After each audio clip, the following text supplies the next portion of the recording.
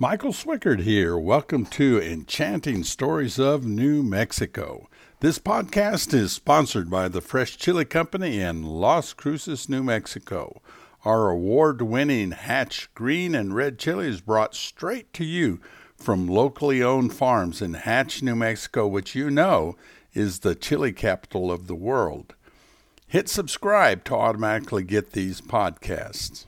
This is something from Randy McMillan, owner of the Fresh Chili Company. He shared a video of his recent trip to Hatch, New Mexico to see the chili fields. You can go to our website at Fresh Chili Company and you can see that. He was telling us that unfortunately the hail had hit those chili plants the previous week, but the plants looked resilient. Most of the plants showed 10 to 12 pods starting to break out. He spoke with the farmers, and they expected a great crop of Charger and G76 for your fresh peppers and favorite Fresh Chili Company products. Randy's excited to offer a deal on pure Hatch green chili, fresh red chili, sun-dried chili, and red chili roast to make space in the warehouse. If you buy 3, 6, or 12 in a pack, you can get them for just $6 a jar. Stock up now with your favorite Fresh Chili Company products. An interesting person in New Mexico was and is Dr. Fabian Garcia, the first researcher at what is now New Mexico State University, who in 1913, yes, a while ago, released New Mexico 9. It was a milder tasting chili pepper than what was for sale at that time. With a flood of new residents coming to New Mexico, the normal chili that they were able to get was just too hot. So work was done to tone it down a little. That's New Mexico 9. On the podcast Wednesday, in 2 days, I will spend my time helping you get to know the history of this great man and how he changed for the better the agriculture in New Mexico. Remember, this was at the same time as the Rio Grande project created Elephant Butte Lake and all the agricultural benefits of that water for farming, as Dr. Fabian Garcia created commercial crops. So it was a great time for our area. We want to congratulate our neighbors in Carlsbad, New Mexico on the 93rd anniversary of Carlsbad Caverns being a national park by an act of Congress. I was asked after a previous podcast how it happened. How did the Carlsbad Caverns actually get discovered? Well, it was a 19-year-old cowboy named Jim White, who in 1901 was riding back to a cattle camp one evening, and he saw what looked like smoke, so he went over to see. To his amazement, it turned out to be thousands of bats flying out of the ground, and I'll add right here, they do have where you can watch the bats come out, and that is very amazing. However, when he told the story of what he saw back at camp, he was not believed. So he came back, he discovered the entrance to the cave system. He went and got a kerosene lamp, some wire, some branches, and he fashioned himself a ladder to go down the entrance. He discovered the incredible caverns, which you now can see. No one back at camp believed him. Finally, a few came, and guess what? They became believers. Initially, the Carlsbad Caverns were a rich source of fertilizer because of the bat droppings, but there was also a huge interest as a tourist destination, and that's finally what made it a national park. You too can explore the caverns. It does take a registration, and I advise a jacket. While it's hot at the entrance, the temperatures in the caverns, which you may spend 3 or 4 or 5 hours in, it's a steady 58 degrees, so it's kind of nice to have a jacket. And it is also good to have non-slip shoes. As you drive to Carlsbad Caverns, you go through White City. Now, know this because people asked me this. It was not named for that cowboy, Jim White, who discovered the caverns. This town was named for an unrelated businessman, Charles White, who came, saw the caverns, and then saw the business opportunity of having a tourist stop right there where White City is. That's how White City got. New Mexico is tied to green and red chili. We all know that. We all enjoy the Hatch Valley chili fields. Now, this is chili with an E when you spell it, as in Hatch green chili. I'm not talking about chili with an I like chili con carne. And certainly it's not chili with a Y like Winters in Minnesota. Hatch chilies are chili pepper varieties commercially cultivated in the Hatch Valley of New Mexico, so that's why they're called Hatch chili. Did you know that in 1876, at this time, southern New Mexico and Las Cruces and Mesilla stepped into the modern world when the nationwide telegraph system reached Las Cruces? Then news from all over the world was daily instead of sometimes taking a couple of weeks. Like in the election of 1872, it was a mystery to people without telegraph. It took a couple weeks for the word to get who had won. The telegraphy, the operating of the telegraph system, was a modern occupation for many years. Now, my grandmother, Frida Greenberg, later McKim when she married my grandfather Eugene McKim, was a one-room school teacher in the Cloudcroft area in 1908. In her technology lessons, yes, that was part of reading, writing, arithmetic, there was technology. She had typing on an Underwood No. 5 typewriter, so people learned how to type, the QWERTY system, and they also operated a railroad telegraph sounder that click, click, click, click. Students were modern coming out of her schoolrooms with technical skills that could get them a job, especially the telegrapher jobs. Of course, she taught Morse code. She and her sister Catherine, a few years later, taught at the large 8-room school in White Oaks, New Mexico. Typing and using the telegraph sounder were part of their instruction at that school also. And I still have an Underwood No. 5 typewriter and a telegraph sounder.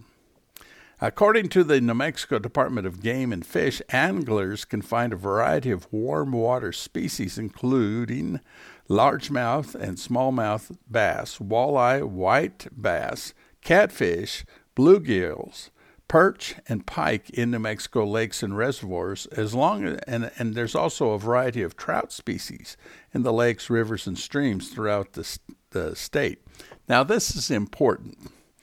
Angler education fishing clinics offer basic fishing skill clinics for school kids, families, communities, and civic groups. You can look on the New Mexico Department of Game and Fish website for a link so that you can take this instruction in fishing. I think that would really help. If you have a fresh-caught fish, a few spices, and lots of good green chili, it makes for a great dinner. Now, take a picture, upload your picture on Facebook, and tag the Fresh Chili Company, or ask to join our private group, which is called Fresh Chili Cooking, and upload it there, and you'll be semi-famous for what you've cooked. Here's one of the recipes on the Fresh Chili Company website. It's by Chris Lang. He's a Fresh Chili Company partner and owner of the Organ Mountain Outfitters. And boy, does this sound good. Hatch chili mashed potatoes.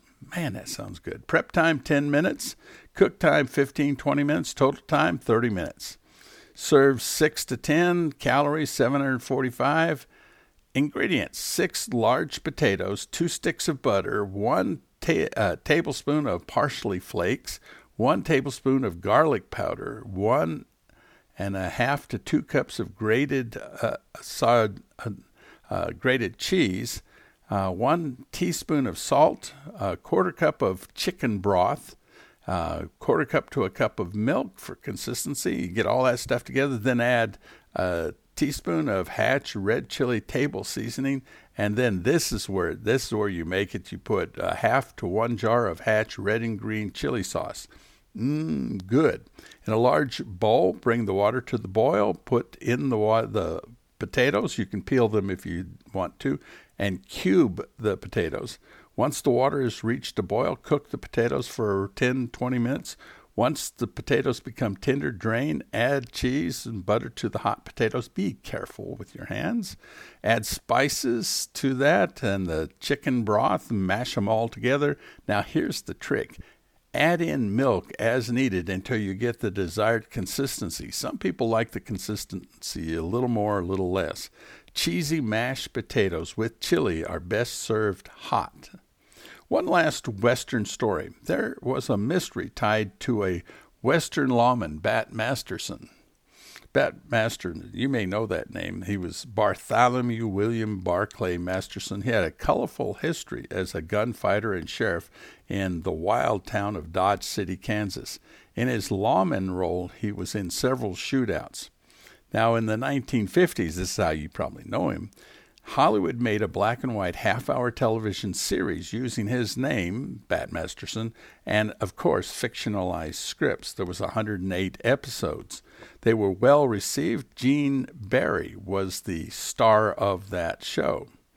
The real Bat Masterson, after he was in Dodge City, moved to Denver and over several years became a writer on prize fighting. He liked prize fighting and he wrote about it. So he became a sports writer.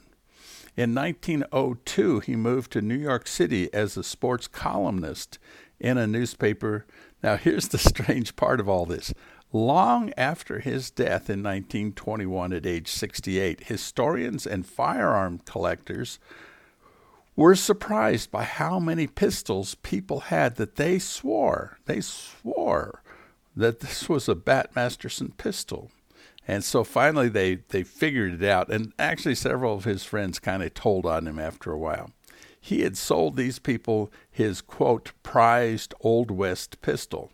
I don't have the exact number, but it was a number of them. Turns out that as a celebrity and a writer in New York City, people kept coming up to him and asking him to sell them one of his Old West pistols. So he had a bright idea one day. Can you see it coming? He regularly went to pawn shops quietly, bought old six-shooters. Didn't matter whether they worked or not, long as they had the hardware and looked right. He would carve some notches in the handle to indicate gunfights, and reluctantly, so to speak, when asked, would sell his prize pistol for cash. Many families had an Old West Bat Masterson gun. There's kind of a little humor in what they were doing there. But now, overall, though, remember, it's an important collector item since it really did come from the Bat Masterson. So if you see for sale a Bat Masterson pistol, there's a joke there. There's just a joke. One thing that happens when people live in or visit Las Cruces, they can come by the Fresh Chili Company gift shop. I want you to know there's a gift shop at 1160 El Paseo Road, Suite D7A in Las Cruces, New Mexico. It is open Monday through Saturday, 10 a.m. to 6 p.m. You don't need to ship things when you live close or you're visiting. And then also you get to look at all of it and decide that jar looks good, that one looks good. And I'll just tell you, they all look good to me. If you're living far enough away to ship, if you buy 12 jars, we offer free shipping if you live in the lower 48 states, so that excludes Alaska and Hawaii. Stock up and make sure you always have plenty of that which makes everyone smile. Hatch Valley Red and Green Chili. And now remember this, a case of that delicious chili would make a great present for somebody who moved away and still has a taste for Hatch Valley Green and Red Chili.